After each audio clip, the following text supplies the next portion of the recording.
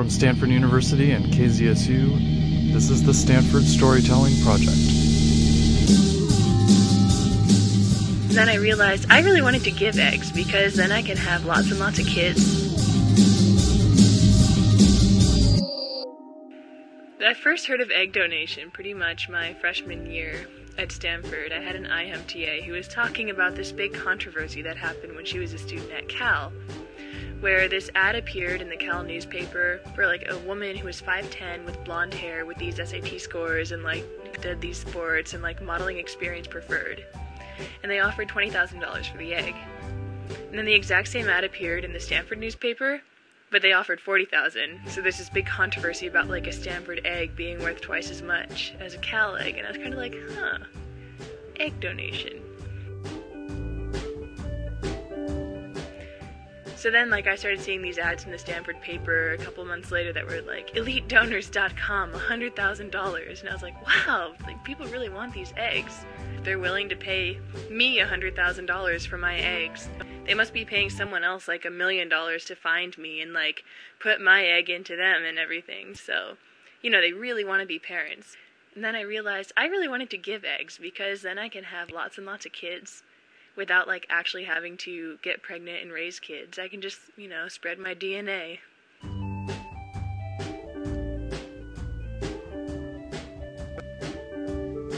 I'm sure someday I'll change my mind, but, like, right now, at this point in my 22-year-old life, I just never ever want them. Even when I look at them, I just think, prison.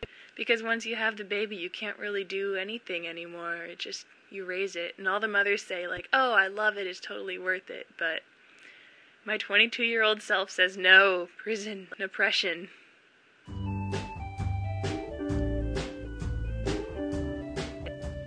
So I ended up going to this EliteDonors.com webpage, and I downloaded their application. And it was like this, it's pretty long, like 8 pages, with really specific questions, like what color is your hair, and how old were your grandparents when they died, and what color was their hair, and did you ever wear braces? Do you have any family history of, like, heart disease or cancer or, you know, blah, blah, blah. Just, you know, trying to get the best genes possible. So I filled it out the best I could. There was a lot I didn't know, like, you know, whether or not my grandparents had ever had braces and stuff like that.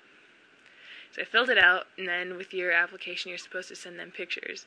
So I went onto Facebook, and I looked around my pictures, and I picked the hottest ones of myself. Pictures that looked like I was happy and having fun, because everyone wants happy children who have fun. Or maybe not. Maybe they want kids who are way smart, and I'd do better if I took pictures at the library. And I sent them in. I sent in twice as many pictures as they wanted, actually, to increase my chances of them seeing my beauty, inner or outer.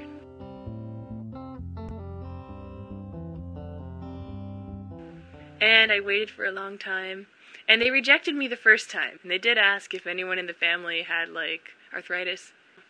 So that was a mark against me. But then they said they would reconsider my application for this new round of applicants that they're doing now. So, fingers crossed.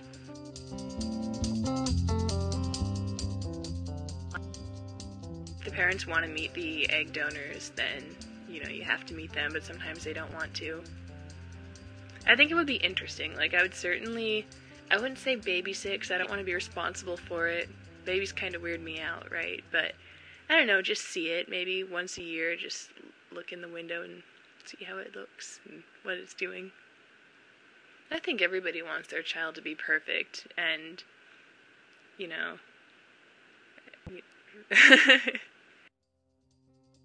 That story you just heard came from my friend Eva, who, by the way, still has not found the right agency for her eggs. Just goes to show, in egg donation, in romance, even when you think you found the perfect match, something can come along and spoil it all. You thought you and your significant other clicked, but it turns out that clicking was just the grinding of teeth. Happy Valentine's Day.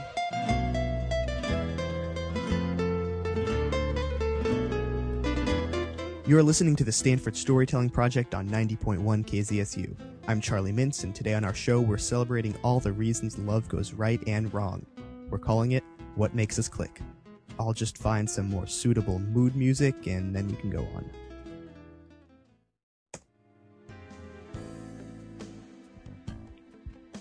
Last year we brought you stories of people answering the question, who do you love and when did you know?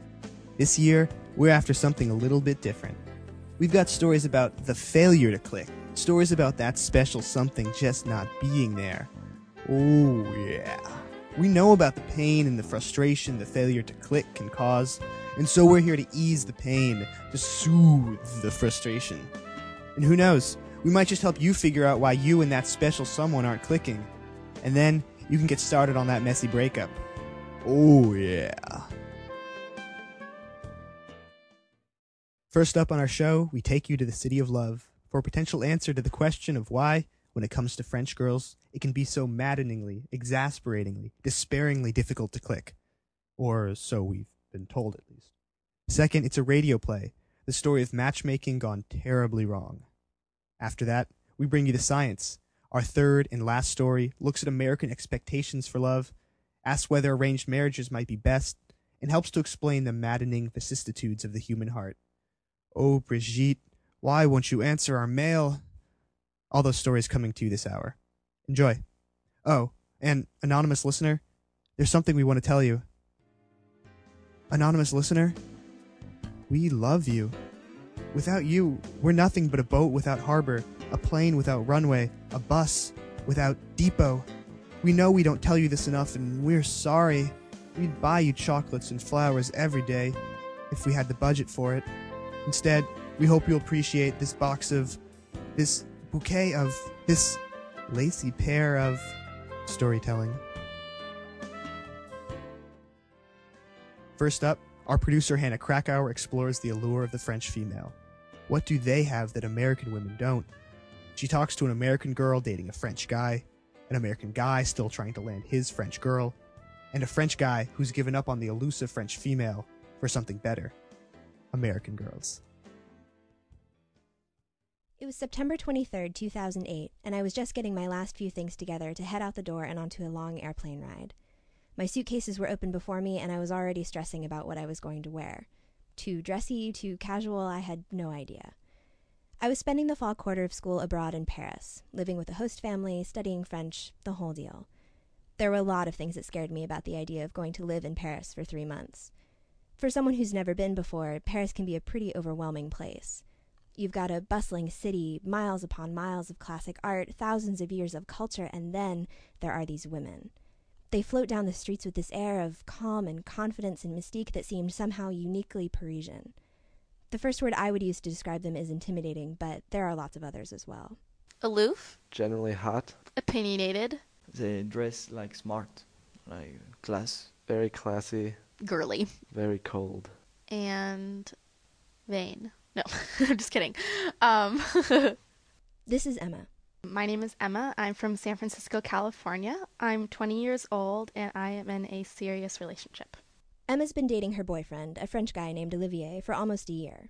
She met him when she came to Paris last spring to work as a cook. Sparks flew pretty quickly. At the beginning, he was very shy and very quiet. But, one day he gave me a little wink, and another day he saved an apron for me, and aprons are like gold in restaurants. Clean aprons and clean towels are like gold bullion, essentially. So one Friday night, I'm a fairly forward girl, quite a forward girl, more forward than French girls, I think. And I wanted a beer on a Friday night, and I was just looking for someone to have a conversation with. So he, walked out of the vestiaire, and I said, "Voulez-vous boire un verre?"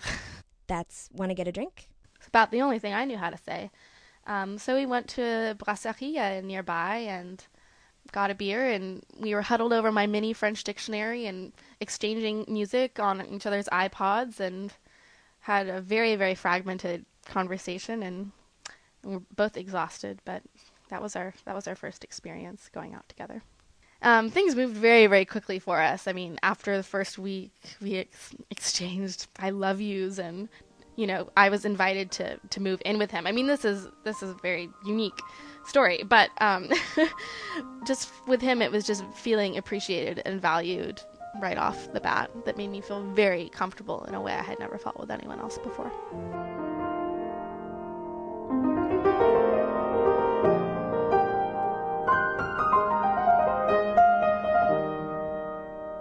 One of the other Americans I knew in Paris was this guy. My name is Samuel Lopez Barantes. I'm from Chapel Hill, North Carolina, and I am 20 and not in a relationship. And unlike Emma, he hasn't had as much luck in the romantic department meeting people in Paris. Yeah, so I've met a lot of French girls, and I figured that after 3 months, somebody, like, one night... I mean, the thing is, in the U.S., it's just... That's how it happens. You find a connection with a girl, and you guys go out and have fun and have some drinks, and that's just how it happens. It's not, like, too hard. I wouldn't say American girls are easy. They're just not incredibly stuck up. I feel the need to point out that based on fairly objective standards, Samuel should be doing pretty well. He's had a good amount of success with girls back home, he's a good-looking guy, and he sings in a jazz club in the Latin Quarter once a week. Georgia, Georgia, the whole day through, just an old sweet song keeps Georgia on my mind, yeah, Georgia. But despite all that, and despite all his efforts in over 3 months of being in Paris, he hasn't even gotten a goodnight kiss from a French girl. There was that one time he came close, but it didn't exactly work out. Yeah, well, this French friend I have, that she's cool and she's hot, and I was, I guess, reading signs wrong, but I was in a French class, and she, like, gave me her email. She was like, yeah, if you have any questions, give me your email. I mean, I'll give you my email because I'd like to hang out. I love meeting Americans, etc. So she seemed pretty excited. So I'd been hanging out with her for a while. I'd like a couple dates and like taught her how to play some piano, like classic little like holding hand games. So I thought it was pretty good. So I'd been with her for like 5 hours at her apartment and everything, just hanging out. And then we were getting ready to. I had to go somewhere else. I was getting on the metro, and I did the bisous, like the kisses on the cheeks. And so as I was turning away, she kind of grabbed my shoulder and kind of hit it as well. So it was like an awkward like grab / punch of my shoulder.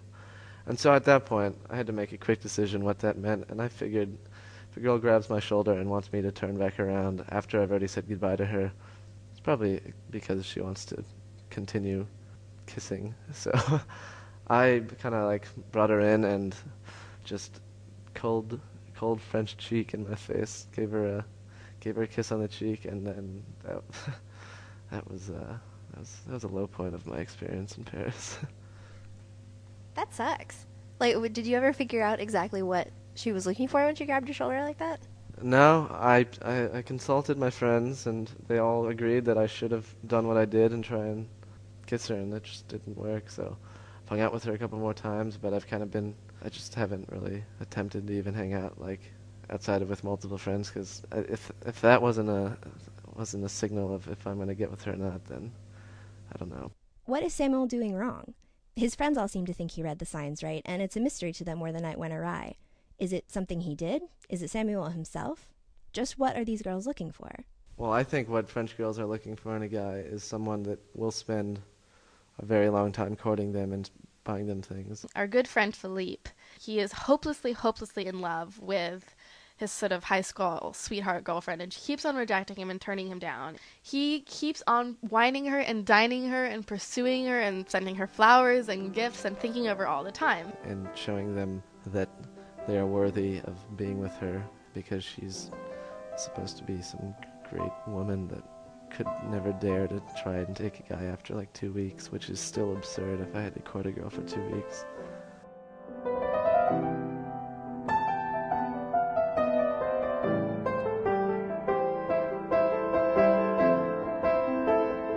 Okay, let's back up a bit. Maybe what we need here is a little French perspective.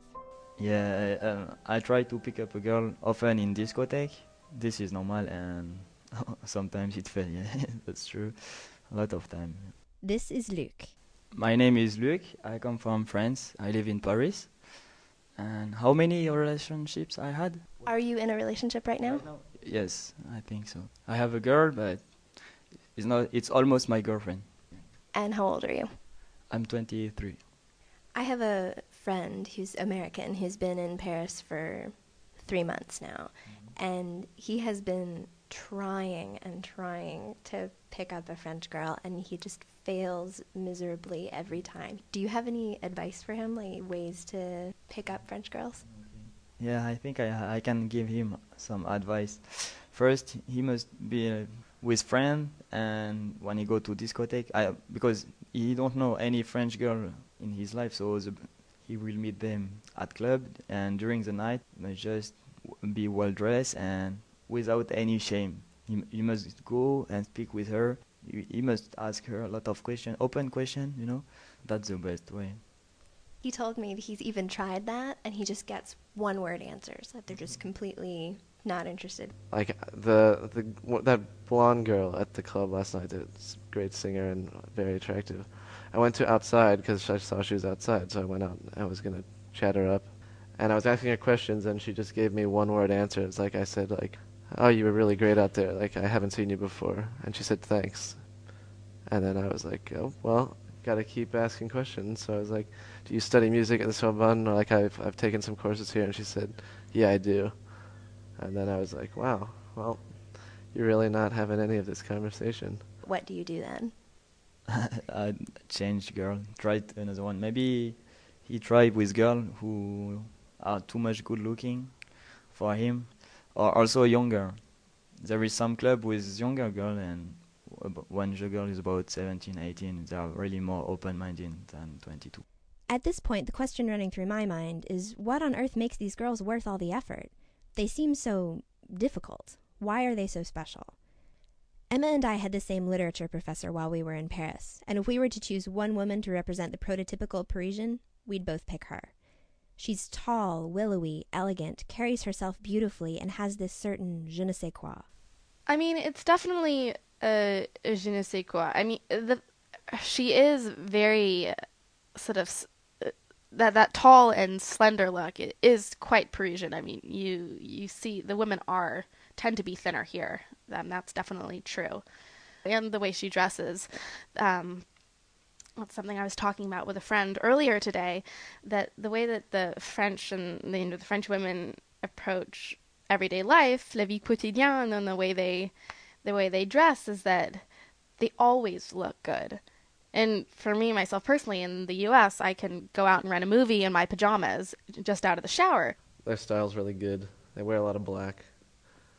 I don't know if that's good or bad, but it works, I guess. But here, if I'm going to walk out the door to buy a baguette, I have to put some mascara on. It's just how it is. So it is definitely a je ne sais quoi, though I have difficulty describing the beauty of a Parisian woman. I can't quite describe what makes Parisian women so beautiful either. They walk around as though they're carrying this hidden secret of life that makes their skin glow and their walk seduce.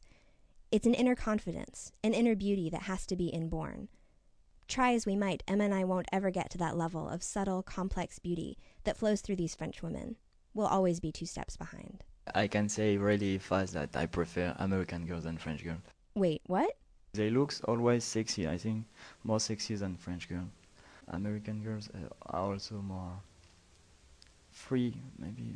Not free, but open-minded. Brazen. Fun. Confident. Laid back. Transparent. Like 2 days ago, there was a party in a club with American girls, and we saw them dancing with boys. Only like friend dancing with a friend, but for me and for all my friends, it was like they dance really hot dance, sexy dance with a boy. Normally, French girls do it only with her boyfriend, not with a friend. I think that American girls today are very much raised in the sort of Sex and the City generation, where if you want a guy, if you want to have sex with him, if you want to be in a relationship with him, you totally have the right. You know, society says, go for it. Tap it. And in France, I think that is frowned upon more. Now, I'm not saying that French girls aren't promiscuous at all. I'm just saying that they have to be more subtle about it than we do. Do you think that is maybe part of the appeal of French girls, is that they are this kind of icon of femininity, when American girls are maybe a little bit more testing the waters of gender boundaries and that sort of thing? Yeah, I think that French women definitely represent femininity more than the average American girl, if there is an average American girl. I think that when I was growing up, I went to an all-girls school, K through 8, and we really aspired to play sports and develop strong opinions. And, when I take which Sex and the City character test, I'm always Miranda. Now, I don't really want to be Miranda, but, I think the thing that kills me every time is that I really want to have a good career before I necessarily want to have a family. I feel like French women are much more comfortable with that traditional female role than American women are, versus as an American woman, your success in life is based on your ability to multitask and do it all and have a career and a family. Maybe this French mystique we all keep talking about isn't actually as attractive as we make it out to be. Sure, it's fun to look at from a distance, but when it comes down to it, what we want in our daily human interactions is to have real connections with one another. French women are difficult to meet, even harder to get to know, and nearly impossible to ask out on a date. Perhaps the openness and friendliness of American girls isn't a mark of unsophistication, but a sign that we're willing to make those connections. Come on over. Say hello. Oh, yeah. I mean, I prefer American girls simply because, it comes down to, as a symbol for the entire philosophy they have, just people don't smile on the metro here. You don't see anyone smiling.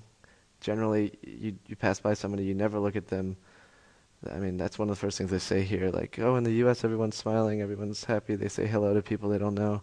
You don't do that in France, and that's fine. That's a different culture, but just as symbolic for how French girls are, the fact that you're not smiling for no other reason than it's just not like, why not smile? There's no good reason to me why you shouldn't be smiling. So given how much you fundamentally disagree with everything that French girls seem to represent, why do you keep chasing them? Because it would be a very proud day if I could say that I got with a French girl. Because then I could, if I got with a French girl, then I could really talk to her and I could see the roots of this deranged philosophy that they have. But obviously there's some pride involved. Just saying, if I said I was in Paris for a year and I didn't get with one French girl, I'd be a pretty sad man.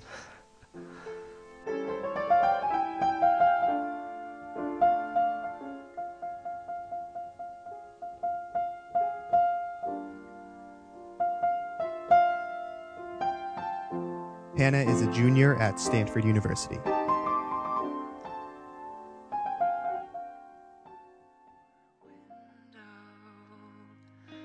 I crawl out of the alley, all talk of all of the nightmares. You talk about your diamonds, walls are spinning, ocean howling forever. We've just heard a story about how hard it can be to click with someone from a different culture. Sure, Emma and her boyfriend figured it out, but there are still all those forlorn Americans vainly chasing the aloof French female. It can be hard to click with a complete stranger. Maybe that's why blind dates were invented. Our next piece is a radio play. In it, a child given up for adoption asks his parents' matchmakers to describe the events that led up to his birth. Please, describe Christine. What can I say? She's amazing. Extraordinary. Unbelievable. Great. And she's very real. She's fun-loving. But not fun-obsessed. Good with her hands. Christine's great with her hands. And her feet. But she's not stuck up about it. Not at all. Christine is great. We feel very good about Christine. And now Andrew. Please describe Andrew. He's different. Scary. Wild hair. Lots of scars. Blinks a lot. Loves his knives. But very funny. Intense. No, not funny. A little menacing. Warm heart, though. One hell of a warm heart. Great with kids. Kids adore him. Worship him. Adults don't tend to, usually. Finished. Done? Done? Please, state your rationale for the pairing of Andrew and Christine. Well, they fit together. They were both 38. They both had a lot of free time. They both went to the same college. Oberlin. So there was a lot of overlap. Even their differences fit. Like, if she was not enough in one way, he, in that way, was more than enough. Like with kids, for example. Kids hate Christine. They abominate her. But they love him. Worship him. So that's why we thought they'd fit together. Because they matched. Because they matched. Please describe their first date. Andrew took her to a nice restaurant. We told him to take her to a nice restaurant. It was a blind date thing. It took forever to persuade them. We're your friends, we said. We want the best for you. He said he'd try it. But only because he'd seen her picture. If she doesn't look like that, he said. And then he just stared at us. She was even harder to convince. He's good with kids, we said. She said, does he boil them or bake them? That's an example of her sarcasm. We said he was cute. Finally, we said we'd pay her month's rent. And that did it. So we picked her up at her place. And they went to the nice restaurant. Andrew's a great driver. It's actually very sexy watching him steer. So they get to the restaurant. And it's filled with people. And Andrew starts saying, we know this because they told us after. And Andrew starts saying, I don't like people. And he's repeating himself. I don't like people. I don't like people. And he starts sweating. And he's saying, I didn't know there would be so many people here. And Christine says, we can go somewhere else. And Andrew starts to pinch the handle of his knife. He keeps a knife in his pants. And when he's nervous, he pinches it. He's not violent. It's just a thing he does. Keeping a knife in his pants and pinching the handle thing. So he's pacing back and forth. Pinching the handle of his knife. And Christine's saying, we can go somewhere else. We can go somewhere else. And Andrew, it's just like he's in his own world. A world of just his knife handle and him pinching it. But then he straightens up. And he goes up to the menu on the window and reads it. And he's reading it for a while. And he's reading it for a while. And just as Christine starts wondering to herself, when the hell is he gonna stop reading that menu? He turns on a heel, flashes a mischievous little smile at Christine. Winks at her. Puts his hand on her elbow. And leads her right inside the restaurant. And don't you know it? They have a great time. We get calls from both of them that night. Oh my god, Christine is amazing. They can't say enough about each other. Oh my god, Andrew is amazing. True love. And we made it happen. Please describe the courtship period. You know the ritual. We're not going to describe the ritual. Please describe the ritual. You know, walking puppies, trips to the animal shelter, puppy day at the zoo. Looking at puppies on the internet. Naming puppies I see on the street. Pretending they're puppies. And everything that comes after that. Please describe the wedding. Why? Not much to say about the wedding. Plain old, Just boring regular old wedding. It made me sad. Please describe the events prior to and immediately after my birth. Well, Christine and Andrew got along fine for a year or so. And then things started falling apart. It was real bad. They were horrible to be around. It's like they were punishing each other for something. Which of course made it hard for us to do our thing. And they tried couples counseling. And they tried sex with strangers. And they tried growing a garden together. But they kept punishing and punishing each other. So in the end, we finally said, why don't you two just have a kid together? And that's how you came to be. Please describe the events since my adoption.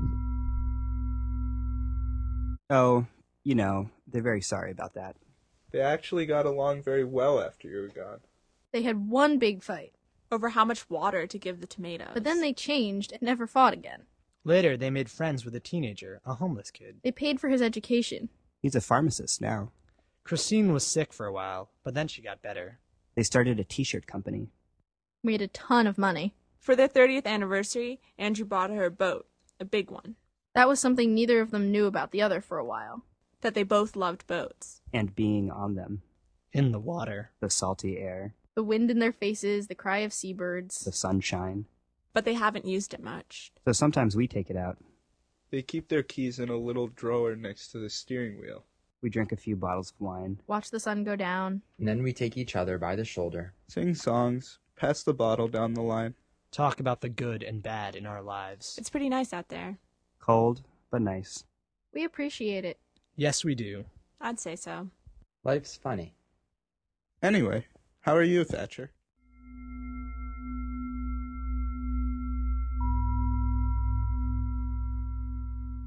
I made that. Coming up in a bit, the science of clicking. Our next story takes love out of the heart and relocates it to the brain. Would more people click if romance was a little more rational? Stay with us to find out.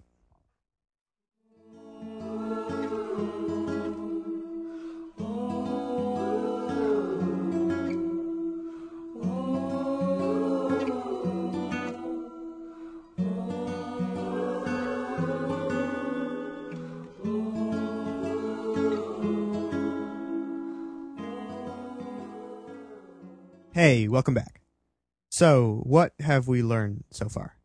That sometimes we click with someone because he or she is not what we're used to. A nice, open American girl to make us forget that stone-faced beauty we left blinking at the cafe. And sometimes we have no idea just what we're putting in motion when we set two people up who do click. But how do we know when love is going to take root? Love's reasons are as diverse and baffling as people are. Does the idea of romantic love set our expectations so high we can't even recognize clicking when we see it?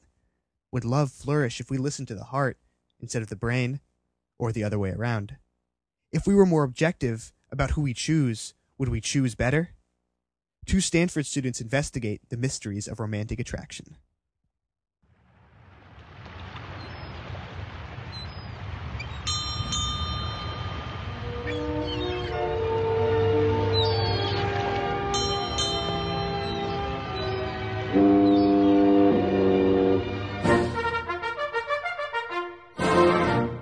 New Orleans, spring of 1945.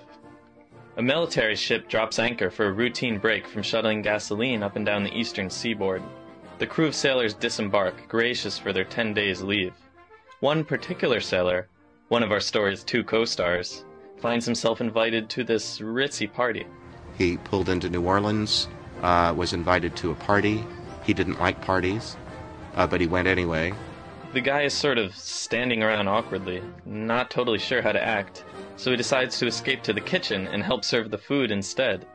There, amid the pots and platters, he meets a woman who apparently had the same idea. So the two of them met serving the food at a party to other people. Their son, Father Nathan Castle, now a priest, explains how, despite having only 10 days to get to know each other, it was more than enough.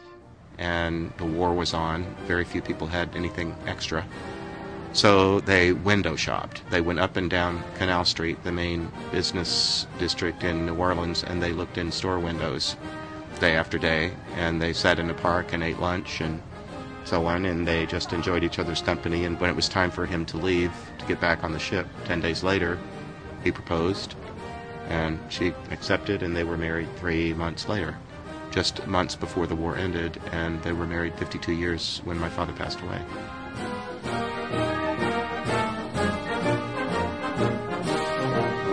We've all heard countless versions of this story ever since we could first hear stories.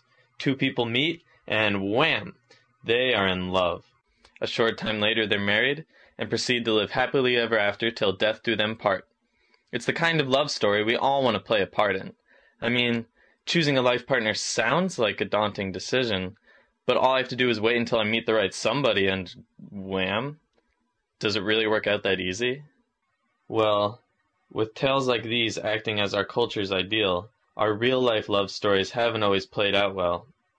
America bears the burden of the second highest divorce rate worldwide, 54.8%. That means stepping up to the altar will result less often in a lifetime of love, and more often in tears, lawyers, and paperwork.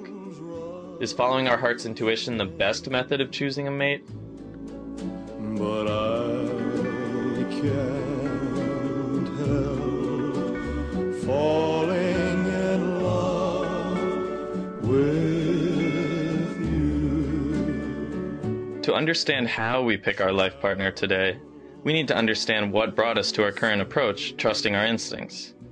I recalled from a sociology class I was recently in called Sex and Love in Modern Society that today's popular approach was actually a rather recent development. I decided to ask the professor who's taught the course, Paula England, how motivations behind marriage have changed.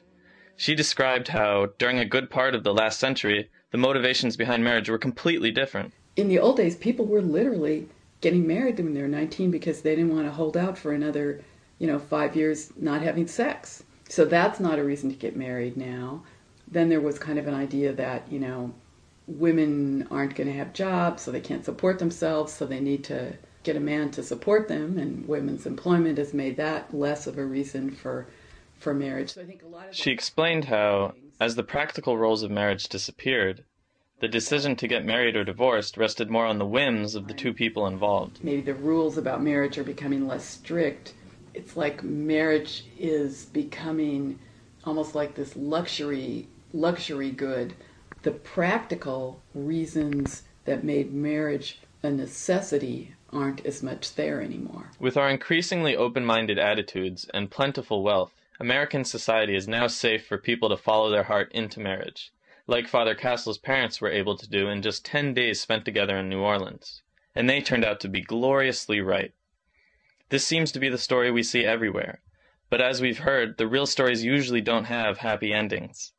Since listening to one's instincts doesn't seem so reliable, you might wonder if we have any idea what it is we're listening to. How do we know when what we're feeling is the genuine thing? Follow your heart, they tell you, and you'll just know. Learn to trust your instincts, those timeless romantics insist, or you'll never experience the real deal.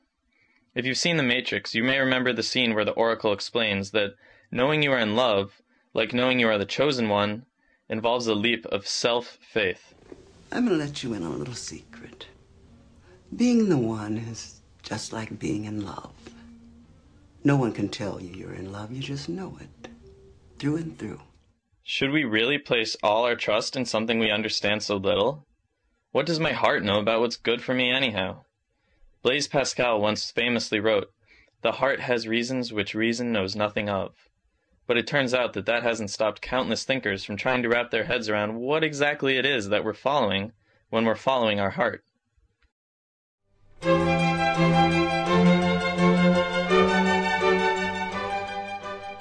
I started my professional activity as a neurologist. In the late 19th century Europe, Sigmund Freud developed a new branch of psychology, one that would change the way we see ourselves. I discovered some important new facts.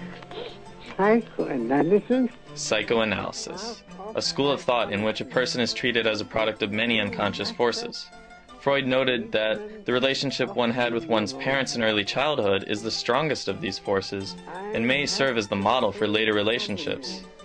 He observed that, with regards to romantic attraction, the, quote, choice for men which is so strongly conditioned is derived from the infantile fixation of tender feelings on the mother. This formed the basis of what is now known as parental image theory.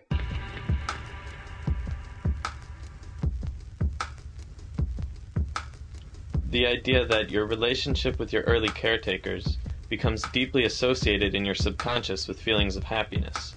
And then later on, something about a person reminds you of that first relationship, and suddenly you feel strong feelings of romantic attraction. It's a familiar melody that they're hearing. Maggie Scarf, Yale psychology professor, therapist, and author of such best-selling books as Intimate Partners. It's something they knew from long, long ago, maybe beyond memory, something from their childhood, something about that person that is special. And the specialness has to do with some forgotten memory. When I married my husband, he was an extremely quiet man. He's not particularly now, but I had a very, very quiet father. Scarf explains just how life-altering our experiences of early childhood are.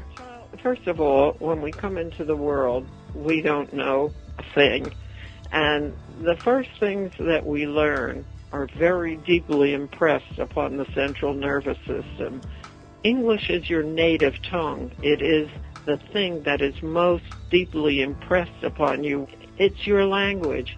Well, there's a language of love and there's a language of giving and receiving affection that is learned very, very early, and it's learned before language is learned, so that whatever happens early in life has a huge impression upon what follows. So, according to parental image theory, we are subconsciously drawn to those who recall the image of our parents that was imprinted upon us during those crucial years. The image of the parent, be it a good image, be it a true image, be it a real image, and that when we fall in love, that image is what comes to life again. Suddenly, we believe we're back in that first place of Eden, of perfection, of two are one. There's no difference between us. If I like broccoli, then you'll certainly like broccoli. When we encounter this person whose qualities reawaken those deeply planted memories, we feel that giddy realization of the possibility of reclaiming that bliss, reclaiming that total security. Love is a verb, love is a doing word, fearless on my brain. Dr. Harville Hendricks, a clinical pastoral counselor and best-selling author, believes that parental image theory accounts for the most significant factor in who our subconscious chooses. And this image is embedded in the mind, and this image then serves as a kind of template for the search for a partner. When the template and the personality traits of another person match, this activates these memory traces, and that turns on the chemicals of the brain, dopamine. The dopamine high is what is that good feeling that comes with, that we refer to as romantic attachment. Unfortunately, the idealized nature of this subconscious image must eventually come to terms with reality. There's a moment when you realize that the person you believe you fell in love with is only human after all. Maggie Scarf has observed this to be a dangerous transition period. When you start, getting more in touch with reality, which is, I may hate broccoli even though you like it, that's when the romance starts to show its cracks, which is usually within the first couple of years of marriage. In her time as a therapist, Scarf has counseled many couples and noticed a painfully ironic trend among those who follow their heart. At some point, the difficulties that arise in the marriage have to do with that very quality that first attracted you. So those very same traits that gave you those first jolts of attraction often eventually transform into what specifically repulses you. For instance, the very quiet, shy guy with a bubbly, outgoing wife will later on in the marriage redefine those qualities and say, what an airhead, she never stops talking, she yak, yak, yak. This was an alarming development. I had merely suspected the heart of being uninformed, but well-meaning, maybe a bit foolish. This sort of behavior, however, came off as outright treason. It seemed clear that our subconscious does not have the same agenda that we do when it comes to mate choice. Sometimes they happen to coincide, but how I spend my life is something I prefer not to gamble with. Are there any other methods of going about this decision?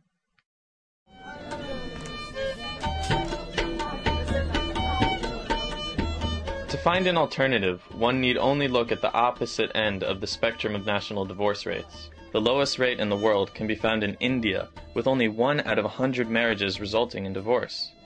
Sri Lanka, Japan, and Kuwait are also among the nations with the lowest divorce rates. What else do these societies have in common? They are all known for practicing arranged marriage. Dr. Hendricks comments on the correlation between arranged marriage and low divorce rate. There's still arranged marriages, and there's a report from those countries that the marriages are stable, even though they are not based on romance. Arranged marriage is essentially when the match is determined by one's parents or relatives. It seems that the desires of the heart are ignored altogether, yet the marriages so rarely fail. Is this only correlation or causation as well?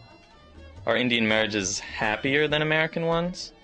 Professor England insists that they aren't happier, they just have different standards. The more we have the idea that a marriage should be a real companionship, the more we have that kind of high standard, it probably actually does make possible better marriages.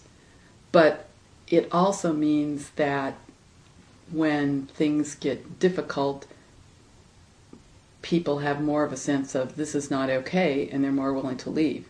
It's certainly true that divorce is more accessible in westernized nations. Get a load of this commercial I found online. Call 0800 0789 204 or go to divorceonline.co.uk to find out how you could get divorced for just £65.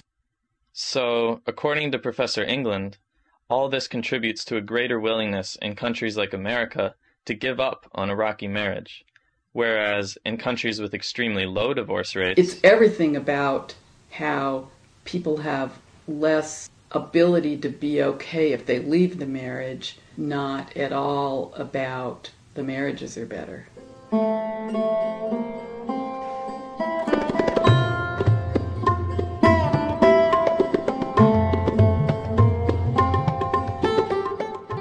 What Professor England said certainly made sense, but I couldn't shake the feeling that there was more to the consistent success of India's marriages than simply a stigma against divorce. There had to be something that made these relationships more functional. I decided to interview somebody with first-hand experience with arranged marriage, a woman from my meditation class. I quickly learned that many Americans and I possess a rather archaic idea of what arranged marriage is really like. I asked her whether she thought there was a significant stigma attached to divorce in India. Yes, it used to be at one point, but I don't think it is like that anymore. So if the marriage really didn't work, the family would be Yes, okay with it? if it really didn't work, yes. They do, but they do give their best to make it work. First priority is to convert me to make the marriage work.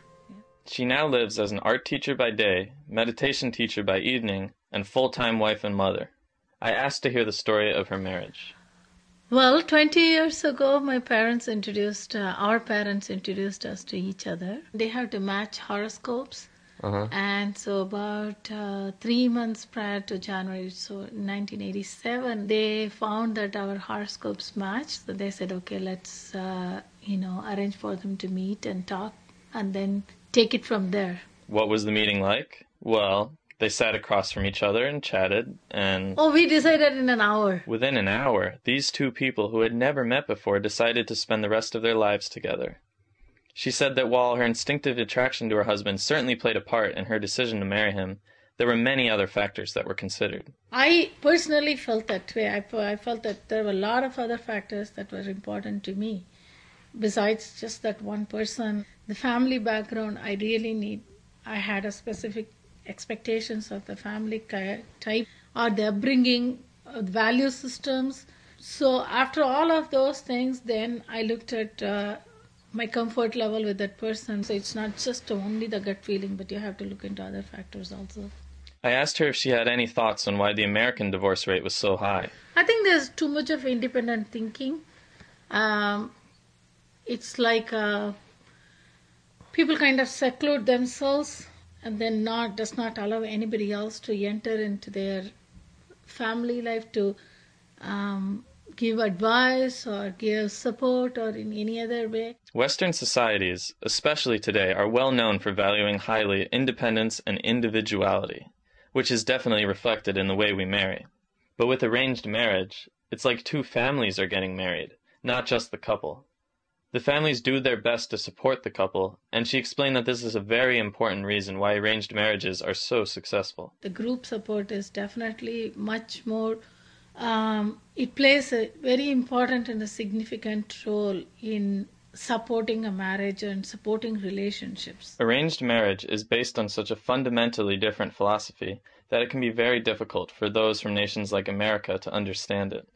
But after this illuminating conversation, the other perspective easily made just as much sense to me as following your heart did.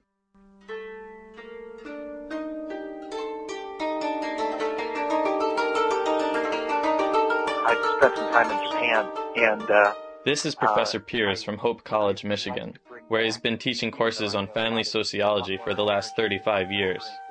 He spent some time doing social research in Japan, a country where arranged marriage is not uncommon.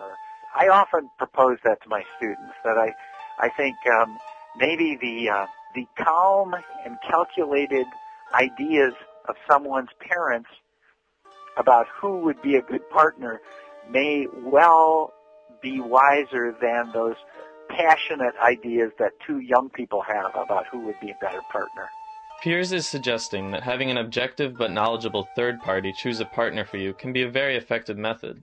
But given that our culture isn't about to relinquish the right to choose anytime soon, we are bound to marry someone we select at a subconscious level. Piers points out that all we need to do is acknowledge the unconscious forces with our conscious mind and reconcile any differences. For instance, if I'm always attracted to a woman who loves to take risks, then I have to ask myself, while that's an immediately attracting characteristic, is this what I want in a long-term relationship? As we articulate the factors that make others attractive to us, then the second step is to say, and is this not just what I want today, but is this what I want long-term from another? What might the pros and cons of a long-term relationship with a person like this B. A little critical thinking about our personal patterns of attraction that we've always taken for granted can go a long way towards years of happiness. As I examine things, it gives me the opportunity to not only decide that, oh, this is who I'm attracted to, but also to evaluate those criteria for attraction and maybe change them somewhat. I might say, but I know that long term that always leads to something not functional and happy, but something dysfunctional. So I have to consciously self-regulate, and I have to modify what seems to be my initial attraction. Really, the passionate, instinctive marriage and the logical big-picture marriage both involve their own brand of deep wisdom. Perhaps there was some prudent middle ground option out there.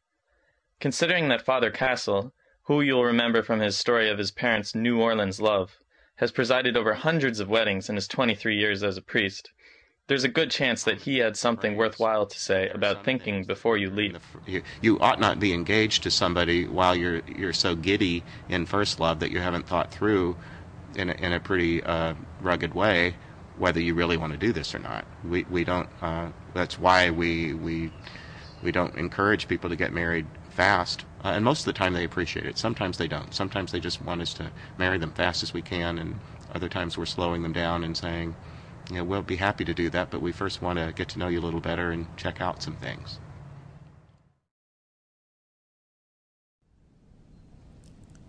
Now you will feel no rain, for each of you will be shelter for the other. Now you will feel no cold, for each of you will be warmth to the other. Earlier today, I stood in Stanford's Memorial Church, where Father Castle presided over this wedding.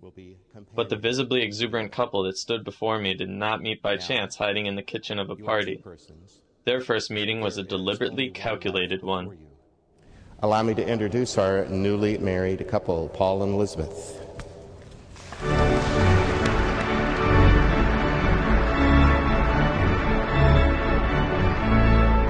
My name's Elizabeth Winchell. I'm the bride. I'm Paul Brink. I'm the groom. We met on the over the internet, a dating site called eHarmony. Mm-hmm. Online dating services like eHarmony or Match.com have recently made huge gains in popularity. Over 40 million Americans use them. That's almost 15% of the entire country. I've been fascinated, but I'm not even a student of online dating and Dr. Piers explains how Americans may have stumbled into a method of mate selection that's closer to the ideal compromise between relying entirely on either the impulsive subconscious or the logical mind.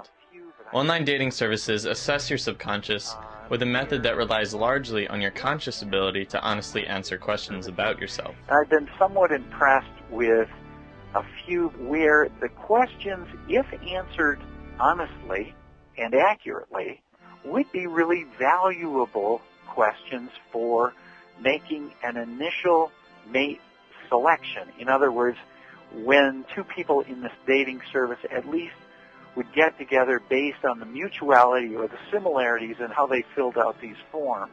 Maybe that should be a first step. They look for 29 axes of compatibility. Yeah. So we have to answer like 100 questions, and the first 90 or questions are actually about yourself. Mm-hmm. They're asking you to be very honest about yourself. And then, as they do in the dating services, they get together for a few times. We were at the Asian Art Museum in San Francisco. That was our first date. Yeah, it was wonderful.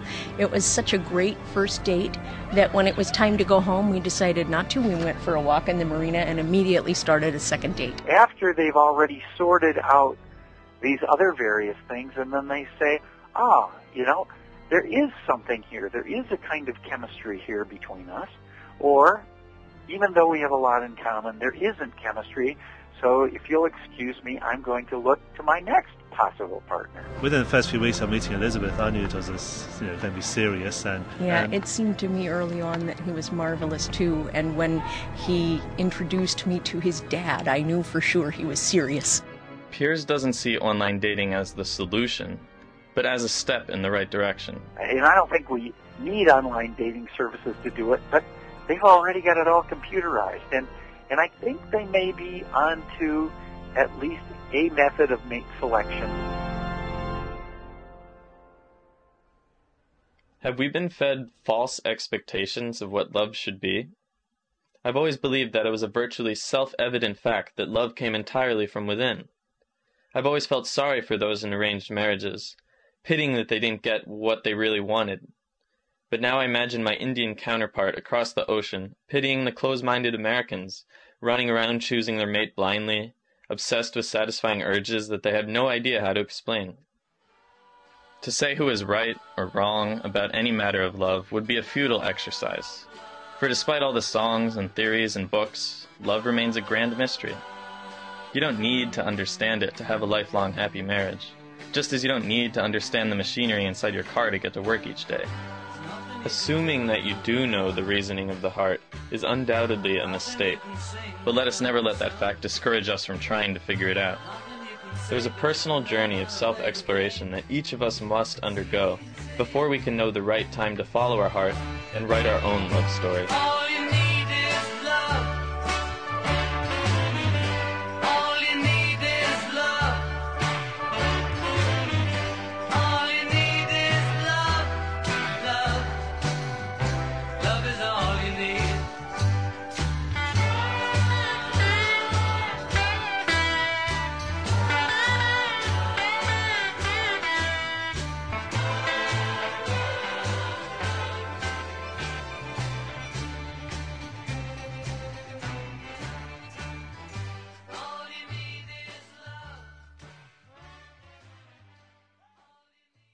That was produced by Art Tosbavorn and Stu Blair. Thanks, Art. Thanks, Stu. Today's show was produced by me, Charlie Mintz, along with help from Bonnie Swift, Rachel Hamburg, Hannah Krakauer, and Jonah Willingans. It was engineered by Dan Hirsch. Thanks to everyone who contributed to our show today. The voices in the radio play belong to Nick Jakowski, Kazi Bassett, Amanda Schloss, Dan Hirsch, Brower Otis, and Andrew Bishara. Original music for the show was written and performed by George Pritzker, Jeff Stryker, Brian Ware, and the band Snuffleupagus. For their generous financial support, we'd like to thank the Stanford Institute for Creativity in the Arts, Stanford's Oral Communication Program, Stanford Continuing Studies, and the Hume Writing Center. KZSU would like to thank the law offices of Fenwick and West. Remember that you can find a podcast of this and every episode of the Stanford Storytelling Project on Stanford iTunes and on our website, storytelling.stanford.edu. For the Stanford Storytelling Project, I'm Charlie Mintz.